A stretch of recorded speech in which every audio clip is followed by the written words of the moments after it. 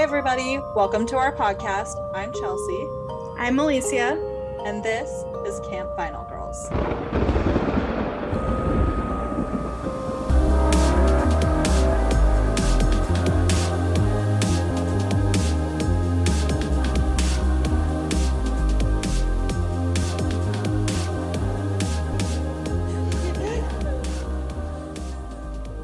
Hello, everybody. Hello. Welcome back. Sorry, we went missing for a week. I just really felt like I needed a break for Mother's Day weekend from myself because I try to do too much all the fucking time. Mm-hmm. And I was telling Alicia too, I was like, oh, I forgot to post like, hey, sorry for the hiatus. And then I didn't. I didn't even want to do that. I was just so tired. Well, it was our special day, so we got to celebrate. We're both moms. We have moms. Yes. And yeah. A very busy weekend for sure. I know. And then this week I was like, okay, I got to do the notes then this week because I didn't even do them last week. I was just so tired. And then busy. I didn't even do them until Friday. So it's all good in the neighborhood. Very last minute possible. And then today's Lily's birthday. Yes, my baby girl. She's not a baby anymore. She's officially a teenager. I told her this yesterday. I said, I don't care if you're 50 years old and I'm 75 or however old I'm going to be at that time. I said, you're always going to be my baby girl. So she's like, ew, mom, shut up. No. She just smiled at me. I know. Well, she's like a teenager now. So like, if you thought that her attitude was bad now, you just wait, sister. It's I already have two bad attitude boys. Like it went from one to another. The other one still has an attitude, but he's getting a little better. But now, as they like grow and mature and they realize like, ew, why would I treat my mom like that? Yeah. It like changes. But I feel like though, Lily, she's a lot better with that. Like probably because she's a girl. I don't know. Maybe. And girls just sometimes have different relationships with their mom. Yeah. Depending. Yeah, true. And you know who else's birthday it is today? It's Ryan's birthday, my old roommate. So I saw. Shout out to Ryan. I know he doesn't listen to this, but Janelle does. So tell your Hubson I said happy birthday. I don't know how old he is. So older than me, but probably younger than you. Most likely. Okay, well, what did you went to Disneyland this weekend for Lily's birthday? Yes, it was fun, but I haven't been to Disneyland in years. Really? So, I haven't been there in years. Oh, we never even went together. That's so weird because within our friendship, I've been at least 12 times. Yeah, because of the quarantine happening, and then I never really had money, and anytime if I wanted to go, the kids would want to go. So almost every time I've gone, like recently, somebody just had an extra ticket or some shit. Oh yeah, which was always nice. Like I'm like, I'm not gonna pass up on free Disneyland tickets. Yeah, that's true. Why not? Exactly. I know, and I was gonna say for my birthday I wanted to go to Disneyland, but I was like, no, I'd rather do like Vegas or something. Mm-hmm. That'd be more fun. We gotta try that donut shop. Well, and have you ever when was the last time you went to Vegas? 2020. Oh, I went. How could I forget that shit show? I went to see Christina Aguilera. Christina. Oh God. Oh, you're lucky I'm not right there. I would have slapped you. She's like gross. She's an amazing singer though. I hate how she's like, and you're like, okay, you could have stopped like 10 bars You're ago. Just jealous. I just sounded just like her when I did that. What are you even talking about? You're so dumb. Well, that's cool. I went swimming today in my sister's pool, and I don't think it was heated today, so it was pretty fucking cold. Oh God, I hate that. But I was like the only one in there because the girls were like freezing, so they're just shaking on the edge, and My sister didn't even get in fully, so it was just Oh, me swimming away. I hope I You're get a a bit- little sun because I am so white right now. But I like being white. I just don't like being pasty white, you know? yeah. There's a difference for sure. Okay. So this episode is going to be the final episode in my 3-part series on the serial killer John Wayne Gacy.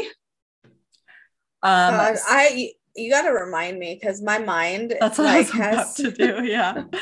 So I know because there was a lot of bodies that were found in his house, and basically we were at the point where they had found 26 bodies in and around his house. And his land. And so now they were kind of getting into the point of trying to identify all these bodies, because remember, the reason why they were searching this house was because they were looking for Robert Peist, like specifically. And that was the one from in front of the pharmacy. Yeah. Yeah. Yeah. Okay. Yeah. And they had found 26 bodies and they still like hadn't found him, and he wasn't there. So that's like, and that was the whole point of their search warrant and everything. That's what they were trying to charge him with, because they had physical evidence that tied him to the last place he was seen. So now they have all these other things. And they're like, wait a second. Now we're like, holy crap, we just walked in a hellhole. Yeah, literally like gateway to hell or something. Yeah. This guy's crazy. Okay. So that's kind of where we left off. And remember, at this point in time, DNA wasn't something they could use to identify the bodies. They mostly had to go off of like dental records, and they had asked parents of missing male teens to provide records or whatever. And not that many people came forward because they didn't want to be associated with this crime. All right, so that's where we left off. Now, on March 21st, 1978, Jeffrey Rignall was picked up by Gacy, who offered him marijuana. Gacy took a chloroform rag and put it to his face, making him pass out. He then kept him in his house. He put him in a piece of 2x4, basically like I kind of picture, you know, in the old days, like when the stocks or whatever, the shame where you would put your head and your arms in. He had him in that 2x4 like that. And then he had a chain laced through that, and that also held his wrists and his ankles together. Oh my God. He then bent him over and sexually assaulted him with a sex toy.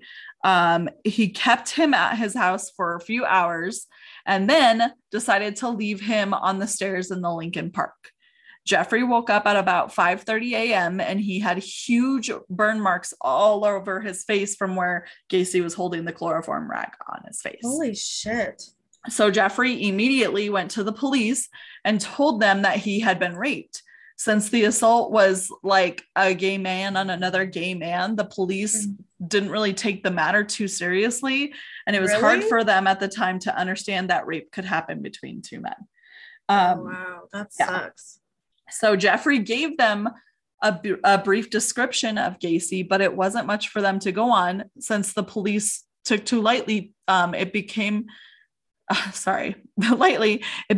to Jeff to try to find his attacker himself. He's like, if the police aren't going to do anything, then I guess I fucking will. Oh my God, I can't imagine that. Right? And especially because now this is after Gacy had already like been arrested and accused of these murders. And it's like, this happens at a local park nearby and they don't like tie it together is crazy. Yeah. They're just like, oh, that's weird. And the fact that all the bodies are men. So it's like, wouldn't you want to take him? And he's like an elderly, overweight man with a weird mustache. Like, and they didn't like, it's just weird. So what Jeff remembered when Gacy drove him to his house was that the exit from the highway was on Cumberland Avenue. And that's one of the things he remembered as he was like in and out of consciousness driving home with Gacy, which is amazing that he remembered, like able to open his eyes and see like a street that they were exiting off the highway, which was like vital to catching this guy. So what Jeff did is he got in his car and he sat at the exit until he saw Gacy's car exit. He was able to get the license plate number off of his car and follow him home and get his address. He then took the information to the police and Gacy was arrested. And currently at this time when this was happening, Gacy was out on bond from the charges of the homicides, which is why in the fuck was he out on bond? That doesn't even make for like all those murders. What the hell? Yeah, and then he goes and attacks somebody else. JC, or oh my gosh, I keep doing that. Jeffrey remembers being grateful that he woke up at the park alive instead of being added to the collection under Gacy's house. Like he was I don't even know how like I would feel. You know what I mean? Like even though he got caught again, it's like you could have been dead. Right. Yeah, because and why didn't he kill him? You know, maybe because he just let him go knowing that guy knew exactly what he looked like. Yeah. It's like he had no fear, you know, like.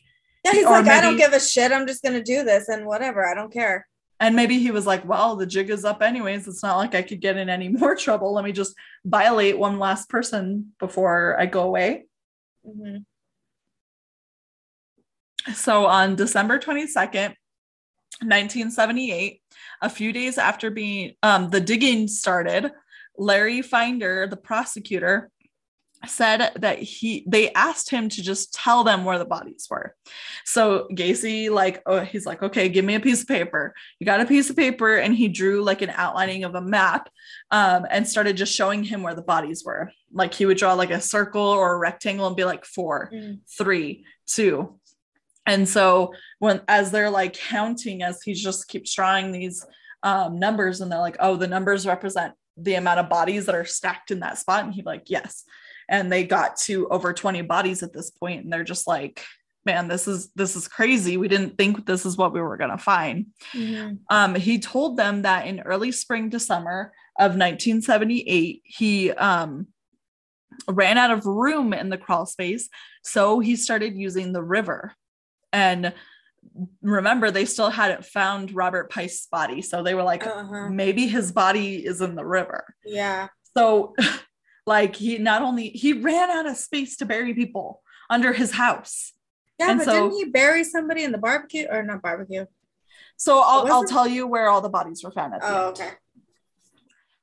Okay. He told that, So for Gacy, Rob was different. He took this kid in plain sight where there were tons of witnesses. And he was getting extremely sloppy towards the end of his murders.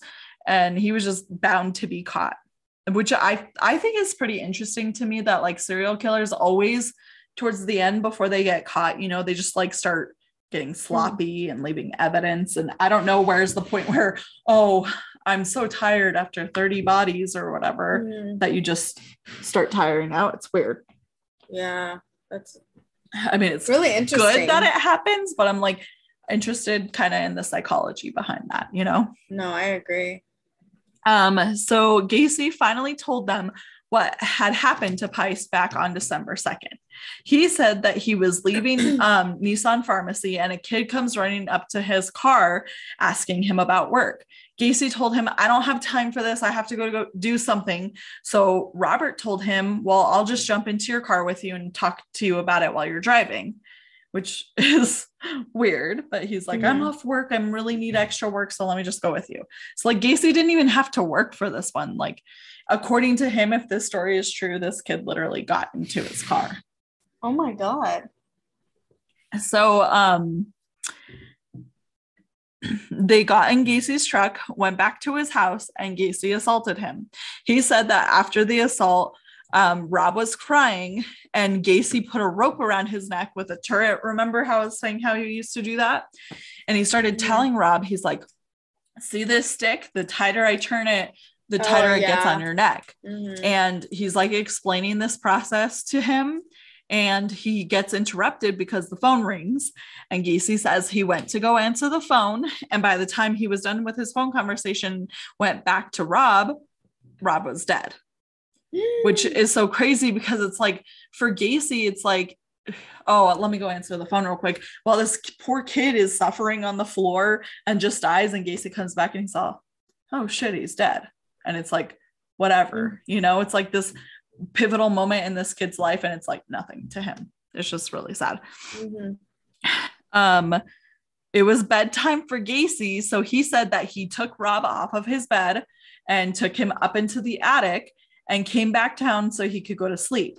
And he basically, because I listened to him tell this story kind of, and he was saying it was kind of like, you know, the end of the day, you're working and stuff and it's time for bed. So you clear off all the stuff off your bed and then you go to sleep. I know, that like, kind of reminds me of like when I'm doing laundry and I don't want to finish it and I just like put it in the basket. Like I move it so I can go to sleep. Like that's like clothes though. Can you imagine like, no, exactly. Let's move this body. Like, and that's how Gacy felt about bodies, how you feel about laundry. God. It's just, it's crazy that some people think that way.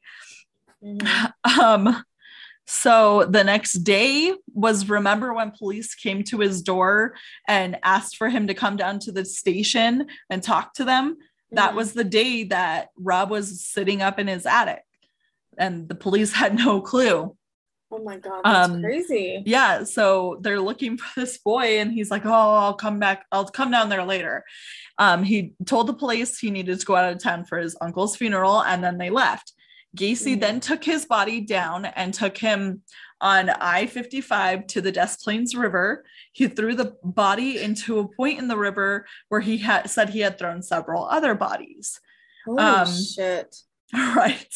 He then turned around to come back home and it was raining really hard. So he lost control of his car and it skid and crash landed into a bank of mud. A state trooper came by and called him a tow truck to help him get out.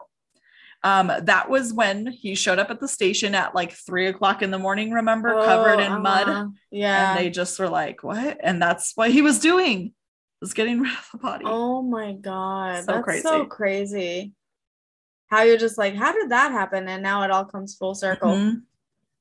So on January 1st, 1979, at this point, 27 bodies have been found under Gacy's house. They could not find any evidence of Robert in the river either. They looked where Gacy said he dumped him and they just couldn't find anything. During this time was when a huge snowstorm hit Chicago, and it was like this huge thing where it's just snowed, and everybody knew it was like, we're going to be stuck in our houses for a long time. There was literally like 10 inches of snow that didn't melt because it was just too cold. Like, that's crazy because when we got 3 inches of snow out here, I thought it was the apocalypse. So can you imagine like 10 inches of snow? No. That's like pretty thick. On April 9th, 1979, Robert Pice's body finally surfaces.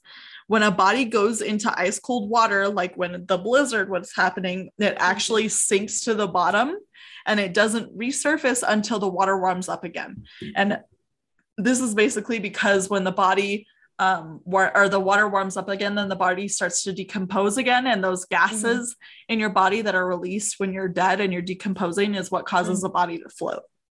Oh, okay. So they found Robert's body finally. And at Robert's funeral, like his, remember the girl that he had put the receipt in, or she was wearing his jacket and she put the receipt in her pocket. So she was saying that it was weird at his funeral because literally like hundreds of people showed up, because at this point it was kind of like national news because his death or disappearance led to the discovery of a serial killer. And she's like, it's really sad because it was something that people didn't really go through because serial killers weren't really that big of a thing back then. And they're like, it was at the beginning of that time, because this is then when, you know, like Bundy and like Jeffrey Dahmer and all that started. Yeah, it was. But this was like one of the first ones where it was like, it was such a media frenzy and it became like, she was like, it was weird because there were cameras there. And she's like, that just wasn't normal for a funeral. And so they weren't used to that kind of stuff. Um, so on April 10th, 1979, this is when Gacy's house was finally demolished. They completely excavated the entire house and land to ensure that they didn't leave any stone unturned. Like, imagine you keep pulling body out, and then you finally get to the point where you're not, and you're kind of like, well, we should make sure. Yeah. Because the fact that we found this many, like, I would feel so scared that we're leaving a body. And he worked in there. construction, so he knew how to hide it good, you know? Exactly. And he probably had the tools to dig really far too. Yeah, exactly. So 26 bodies were found in the crawl space under the house. One was found under the foundation of an addition to the house that he had built. One was found along the driveway, which is really weird to me because I'm like, when did he have time to bury a body where his neighbors wouldn't see? Because this is like 1970s neighborhoods, like everybody was close, you know, which I thought that was weird. Yeah. And the final body, was found to an addition he had added to his garage. So in the house in total, there were 29 bodies found. What about that one guy? What one guy? The one of his workers, remember? Yeah, I think I might have spoken wrong because that kid did build that barbecue pit in his backyard, but I don't know if they count that as the addition to the house that he built. Maybe that's what they're talking about. I don't know specifics, but so in total there were 29. I'm very disappointed in you for not finding out. They never said he was found under a barbecue pit. That just wasn't anywhere. So I'm assuming. I know, that's what's so annoying because then they talk about it, right? But then they don't because say... one of his coworkers remembers that. Yeah, that's what I'm saying. Like, well, maybe in that guy's head too, he's like, well, he hid bodies in there. Maybe that's why he built that barbecue pit. But then now he just built a barbecue pit. Yeah. Confusing the shit out of people. I know, right? Yeah. So 9 of the bodies found were unidentified and the county paid for their funerals. So after they counted up all 29 of these bodies, only 9 of them couldn't be identified. But sad that they couldn't identify these boys. And they all have families, and the fact that these families didn't come forward, oh my god, like, well, I can't. They didn't back then. There's more to this story. So Bill Kunkel was assigned as the main chair on the prosecution side. He brought in Bob Egan and Terry Sullivan to join his team. It took over a year to get ready for the trial against Gacy. So Sam Amarante remembers, and Sam Amarante is Gacy's lawyer. He remembers the public hating him for representing Gacy, which, remember, this was his first like official client like out of law school, which is so crazy. It's a serial killer. He said that him and his family were threatened, like, and got death threats often during this time, which like sucks because I get it. He's trying to, I guess, like, with lack of a better word, like protect a serial killer, but it's like somebody has to have that job. Yeah, that's what because of the Constitution. It doesn't matter. Yeah, like that's your constitutional right. No matter whether you want to or not, it's like it's tough because someone has to take it. You know exactly, and he was friends with him and his lawyer before. So he didn't know. At first he thought, no, he didn't do this. And then he's like, oh shit, he might have done this. Yeah. And then he admitted it to him. So Sam was upset that his client was constantly lying to him. He's like, so he came and admitted it in his office, and you'll see as I continue talking about it, but Gacy like changes his story in his mind often about whether he did or did not commit these murders, which I think is a part of the psychosis that goes into it, you know. But he needed help, so he called in Bob Motta to be like his second chair in the defense. They were trying to find a good defense, and the one that they could come up with, because they're like, literally, our client had 29 bodies found at his property. Like, there's no way he's not going to get found guilty. But so the defense that they chose to use was to plead insanity, not guilty by reason of insanity. So during the search of the house, they found a law book in Gacy's attic as well, bookmarking the chapter on insanity defenses. So it's like, I feel like the fact that Gacy knew about that and was researching like law practices, I think proves that he was really smart, you know? Oh, like, yeah, for sure. Yeah, because nobody that's insane will look up that stuff. It's more like it just kind of happens, like, and they don't even think about it. Yeah, because they actually are insane. And when you premeditate things like that, it's just, you're not crazy. You're just evil. Yeah. You're psychotic. Yes, exactly. The offense had to prove that he was so cunning and manipulative that he wasn't insane. Terry Sullivan recalls people asking him, like, oh, like, come on, this guy has to be nuts, right? Like, how could he not be crazy? And Terry was like, well, great. If even my friends think that this guy is crazy, how am I going to convince a jury that he's not? Which is, I mean, it is crazy. Like, you're killing 30 plus people. You have to be crazy, right? Yeah. I'm like really dehydrated right now. Let's see. So they brought in psychiatrists to examine Gacy.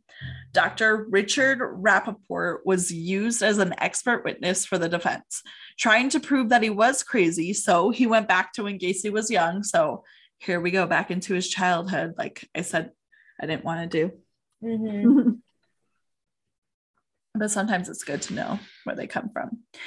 Yeah. So in 1942, Gacy was a kid at this time who liked to build stuff and create things.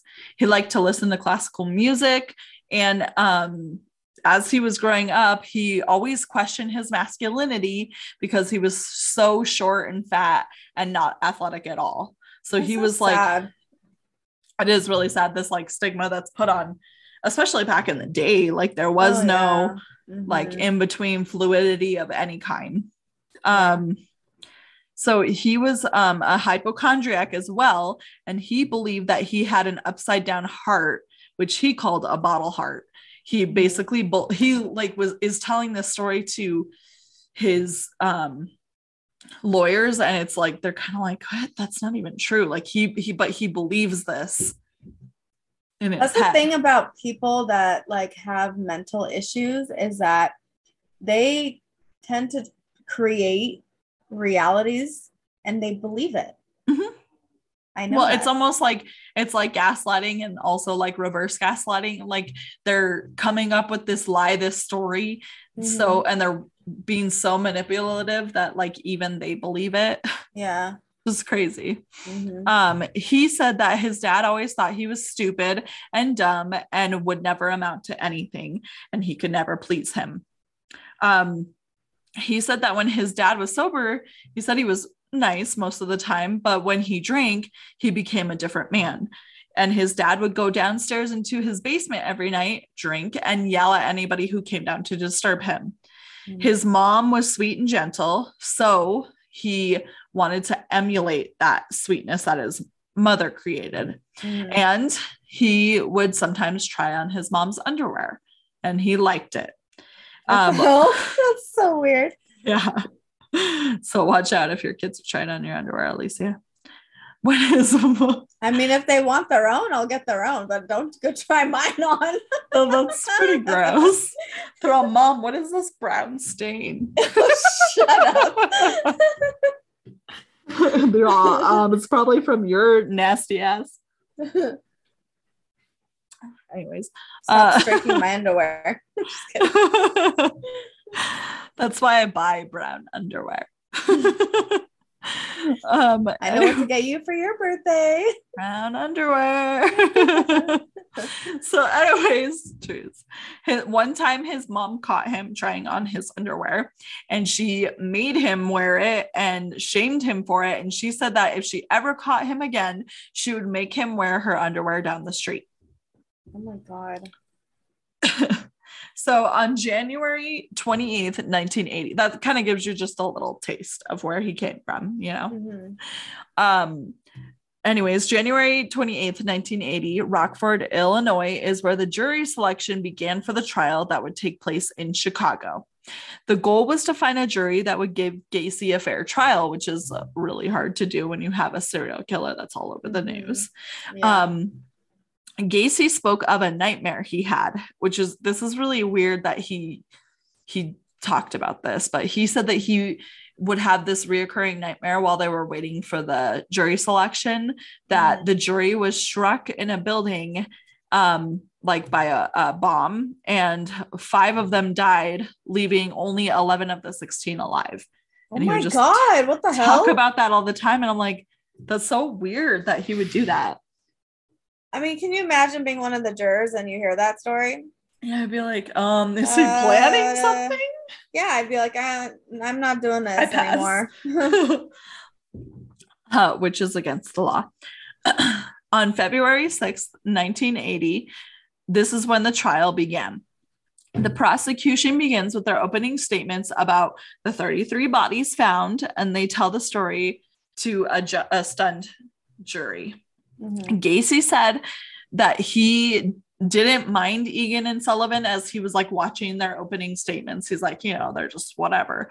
But he said he hated Bill Kunkel. He's like, I just couldn't stand him. And he would joke and say, I'm watching him and I know like he's a fucking egotistical bastard and a bisexual. And the investigator was like, how do you know he's bisexual? And Gacy claimed that he had seen him at a bar downtown, like a gay bar, basically, off of Illinois and Clark Street. And he said he remembers him specifically because he would wear a leather jacket and he'd be like a motorcycle gay is what he kept calling him. When he saw him in court that day, he's like, now mind you, when I saw him at the bar, I didn't know who he was. He stood out in my head because of what he was wearing. And the second that I saw him in the courtroom, I was like, get this fucking like homosexual off my case, is what he was saying, which is so weird that he was so against him for being a homosexual when he is one. It's kind of weird. But Kunkel to this day claims that's not true. He's like, I just think that Gacy was afraid of me because he knew what I was about to do to him, and it was rightfully so. He should be afraid. Yeah, exactly. Which is kind of funny. I just think it would be funny to be like, oh my God, John Wayne Gacy would call me a homosexual and yell at me and say I shouldn't be on his case. That would be kind of weird. Yeah. So then after the opening statements, the parents and family members of the victims got to testify. While the whole time the whole family was testifying, Gacy just stared straight ahead and showed no emotion. They would tell their stories and materialize each victim for the jury. Some of the parents would even be there during the trial every single day. Like they were a staple basically in this show of the trial. At one point, Robert Pice's dad came up to Gacy's lawyer, Amarante, and told him, I hold no malice towards you, and I respect that you're doing your job. Like, and Amarante is like, getting all this hate and stuff. And so he was like, I really respected Robert Pice's dad when he did that, because that takes like a big man to say that to me. I know, because that would be hard, seeing the person defending this man that did this to your child. Yeah. Like it sucks because you're just like, this guy has to do it. Although some people like to do it nowadays. Yeah. They like to defend these people because they like the money. But some people feel like they don't have a choice, because nobody else wants to. Yeah. And I mean, sometimes as a defense lawyer, you get to have the honor of getting innocent people off. Yeah, exactly. So that's the good part of it. But yeah, that's about it. Yeah. So on February 25th, 1980 was week 4 of the trial. This is when John Wayne Gacy's mom came to testify. She was going to be used as a witness to all the beatings that occurred to Gacy as a kid from his drunk father. And everybody would just said they're like, she was so nice and sweet and cute. And she like sat up on the thing and she goes, "Oh, there's Johnny," and like pointed at her son in the crowd. And they're like, it just seemed like it could be anybody's mother up there, just a sweet little old lady. And she like birthed and raised a monster. It's crazy. You never know, you know? The whole point of trial was to prove whether this man was insane or just plain evil. And that's what I think too. Dr. Rappaport said that he did believe Gacy was psychotic. That he would go into these psychotic episodes when he committed the murders. It was his way of acting out the aggression he had towards his father as a kid. Then in between the murders, he was able to cover up his psychosis and hide it. Basically, this doctor on the defense's side is trying to be like, he's only crazy when he kills, which doesn't make any sense. Yeah. Gosh. Shoot, I lost where I was. His father abused him in the basement, and now he got to do that to his victims. And they were basically, Amarante described it as like he was these kids, these boys were his dumb, stupid little kids that he got to basically what is it called, where you like emulate his younger self, and he got to kill himself over and over again because he got to see himself in these kids. That's kind of weird though, right? Yeah, I mean, it's like instead of actually killing himself, he's doing it to others, like taking out his aggressions that way. But he's like also sexually assaulting them. So did his dad do that to him? Well, there was claims that happened, but I don't think any of it was ever like substantiated. I feel like when there's got to be a reason something happened. Do you know what I mean? Well, I feel like if you're just like evil or crazy, it doesn't even have to be a big thing to happen. It could just be any little thing that could just trigger, like switch for you. That's what I'm saying. I feel like his dad had to have done something to him for him to focus in on that. Maybe it was the fact that like he had control over them and he felt like masculine because he had control. Because, you know, he was so worried about his masculinity his whole life. He wanted to feel more power over a man? I think so. Yeah. Possibly, yeah. I mean, there's so many like freaking... I mean, yeah, his dad could have sexually assaulted him, but it was never like proven that happened, you know? And he never admitted to that, obviously. Yeah. Okay. So on March 6th, 1980, which was week 5 of the trial, it was when it became the prosecution's job to prove he was sane in the time he committed the crimes. They were trying to prove it was all premeditated, which makes him not mentally ill. Jim Kavanaugh, the state psychiatrist, stated that if Gacy went to the mental hospital, he could be released. Like he basically just blurted out during court, like, you guys can't like find him not guilty by reason of insanity because if you send him to the mental hospital, there's a chance that he could be re-released back into society. Like Lorena Bobbitt. Basically.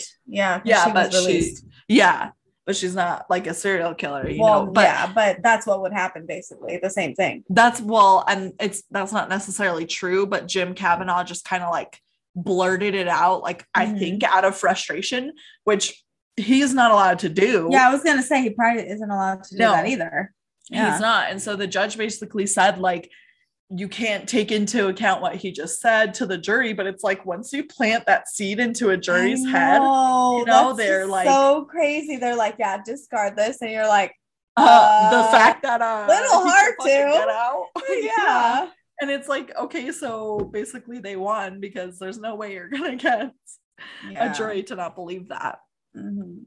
and they knew that this definitely swayed the jury.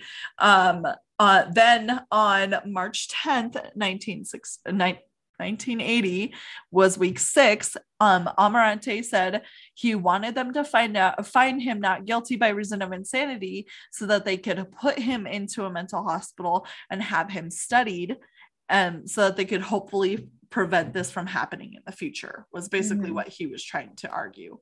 Then prosecution went next, and Kunkel put the entrance of the crawl space, like they saved it. They cut it out, and saved it, and he put it in front of the jury. And then he took the board that was full of like all the victims' images, and he's like, you want to show this killer mercy by claiming he was insane? Then show him the same mercy that he showed to these victims. And he just started throwing all these pictures into this crawl space, like basically just being very theatric, and really pulling at their heartstrings.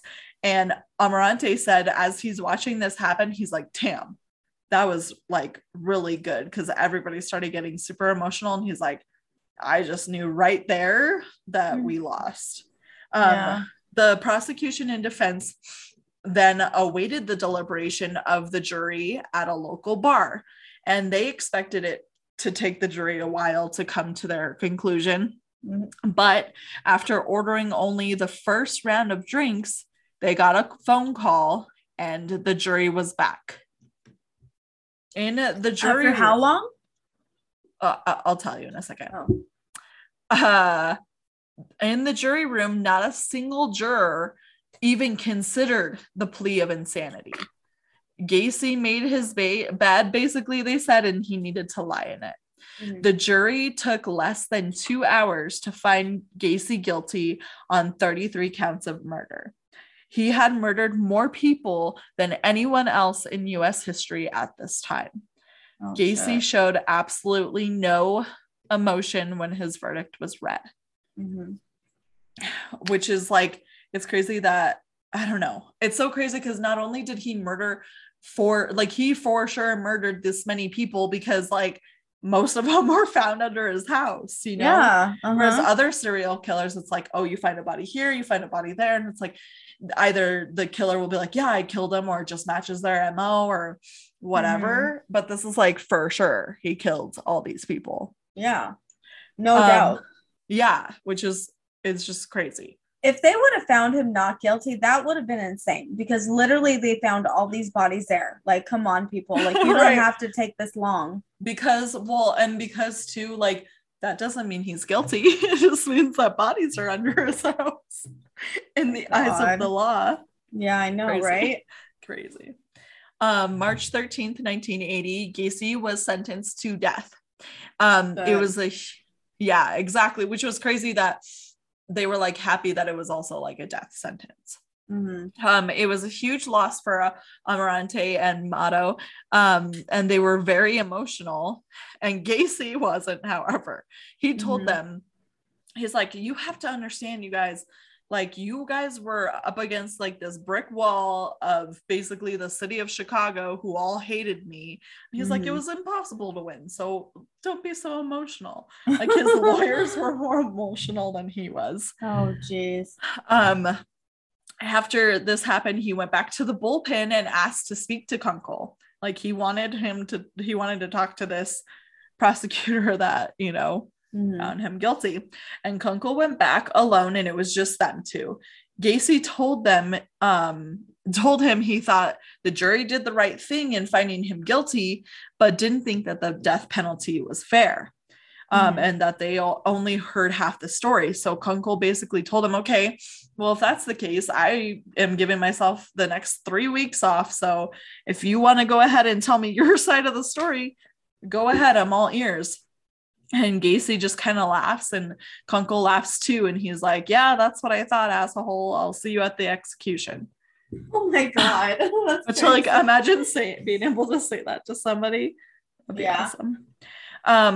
So while sitting in jail waiting for his execution, because what people don't realize is it's not like instantaneous. It takes a while. Yeah. He started reading law books. Then he started coming up with the story that he didn't kill all these boys. He said he was just an accomplice and that he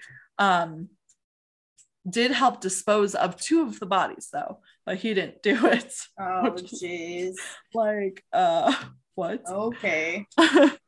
Gacy swore he could prove that he wasn't guilty and he would eventually get out, which is like crazy because he was sitting on death row for such a long time, and like there were so many interviews done with him, which is always so crazy to me to think like these people get airtime, you know? It's just it's weird to think. I just feel like this is really hard because when people are sentenced to death and they're innocent, you feel bad that they're like in that situation, but at the same time, for people like him, they should die right away.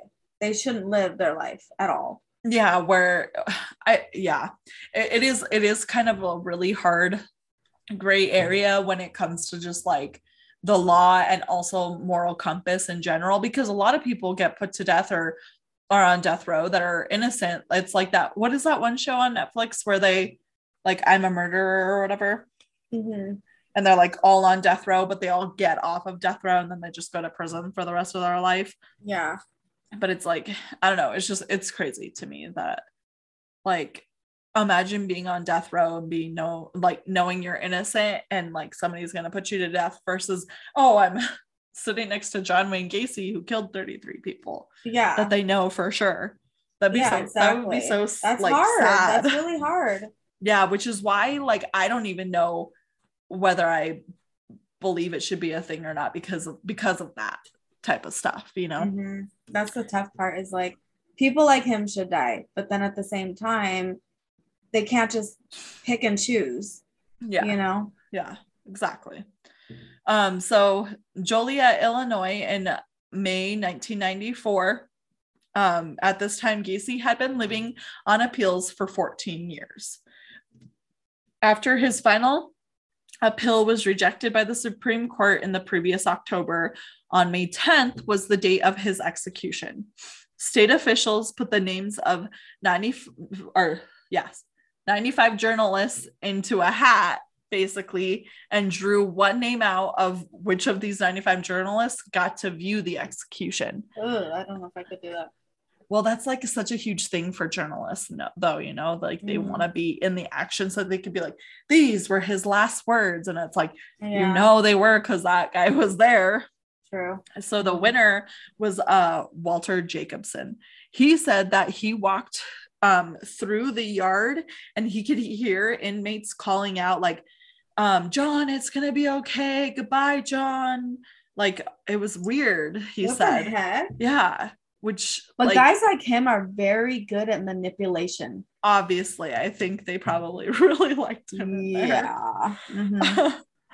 And then Gacy was recorded saying, I killed 33 times and you're only going to kill me once. Gacy outsmarted them again.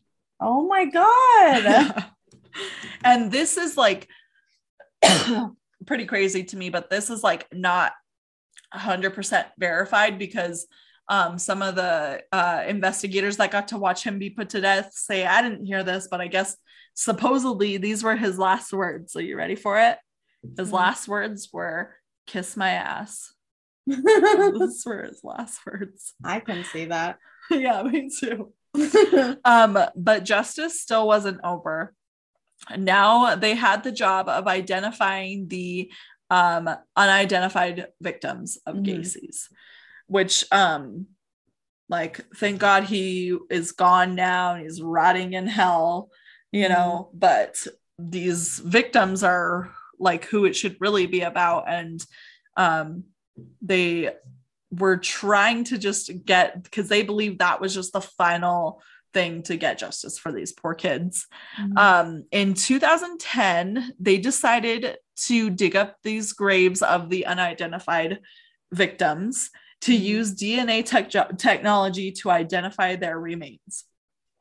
They were able to identify victim number 19, who was William George Bundy, who was 19 at the time of his disappearance. He was last seen October 1976 when he said he was going to a party and then was never seen again.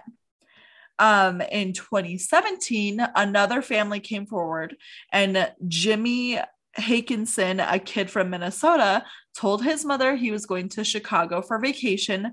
They never saw him again, and he ended up being victim number 24. There were still at this time six unidentified victims of Gacy's. So then they said there was 9. Yeah. No, at this two. point, no, at this point of the trial, there were 8. Oh, okay. So they like slowly over time were able to identify them. Okay. Then the last known victim of this day was discovered in 2021 when the Cook County Sheriff's Office was determined to identify another one of Gacy's victims, who ended up being Wayne Alexander, who was a resident of Chicago in his early 20s, and his family last heard from him in 1976. So like another victim was just identified in 2021, which is so crazy that they're still identifying them to this day. Like that was just last year. That's imagine so sad. Yeah, imagine finally getting closure after him disappearing in 1976, like 60 or 50 years ago. Like that's crazy. And they still have unidentified bodies. So the Cook County Sheriff's Office is asking if you have a family member who went missing at this time in this area to just submit your DNA, which is crazy because DNA has come such a long way where we could find victims and we could find killers and solve murders based off of even just familial DNA. Or 23andMe. Yes, which is how a lot like that one documentary, I don't know if you watched it on Netflix, the Our Father thing. No, but I want to see it. It's crazy because like I have a 23andMe in my bathroom that I haven't used yet. What if you're a child? What if I'm a dead child from the 70s? That would explain a lot. Yes. A male too. But anyways, if you think that one of your family members could be one of those victims, then you could reach out to the Cook County and at cookcountysheriff.org, which would be crazy if you're like, oh my gosh, I remember my mom talking about an uncle that went missing in the 70s or 80s. What if he's them? And then hopefully that would be so crazy, right? Not that our little show reaches very many people, but it might one day, and somebody might be listening to this and be like, I want to go see if my family member was one of them. Yeah. Happens all the time. But that is the story of the serial killer, John Wayne Gacy. Crazy ass clown. That's one of the craziest ones I've ever heard so far. Well, and like I said, he's one of the most prolific. Like he killed 33 people that they know of. I feel like there could possibly be more. Yeah. Because I don't think he really kept track. You know? Which, well, maybe he kind of did, but he threw some of the bodies into the river. Because he drew that map knowing where how many bodies were. Like, that's crazy that he could remember. Well, I mean, killing somebody is pretty big thing to happen in your life. Yeah, I feel like he was so like, oh yeah, I did this, I did that. So I don't feel like he would hide any bodies. Well, I don't think so. I mean, like necessarily that he killed somebody. Well, yeah. I don't think that he's hiding it. Maybe he just like forgot. Oh yeah, I forgot about that one kid that I don't even know his name. I just feel like he loves that. He loves knowing how many. Yeah. Well, who knows? We couldn't ask him anyways because he's rotting in hell. True. But I think after this case, because it took a lot out of me, even with a break, I think I'm gonna probably do like a haunting or something. Yes. I need to take a break from this true crime for a little bit because I watch it when I'm not like even investigating for the cases I'm gonna do. So it's just a part of my life now. Yeah, I know. And it freaks me out. But thank you for listening. Sorry that we took a break without telling you guys. Thank you for all you listeners out there. We appreciate it. Yes, and I hope all the mothers had a good Mother's Day, and hope you're staying cool out there because it's freaking like 90 degrees out here. Mm-hmm. So yeah, it's freaking hot. But it's hot. It's hot. All right, before I lose my mind completely with this lady, I'm gonna go. All right, bye everyone. Goodbye.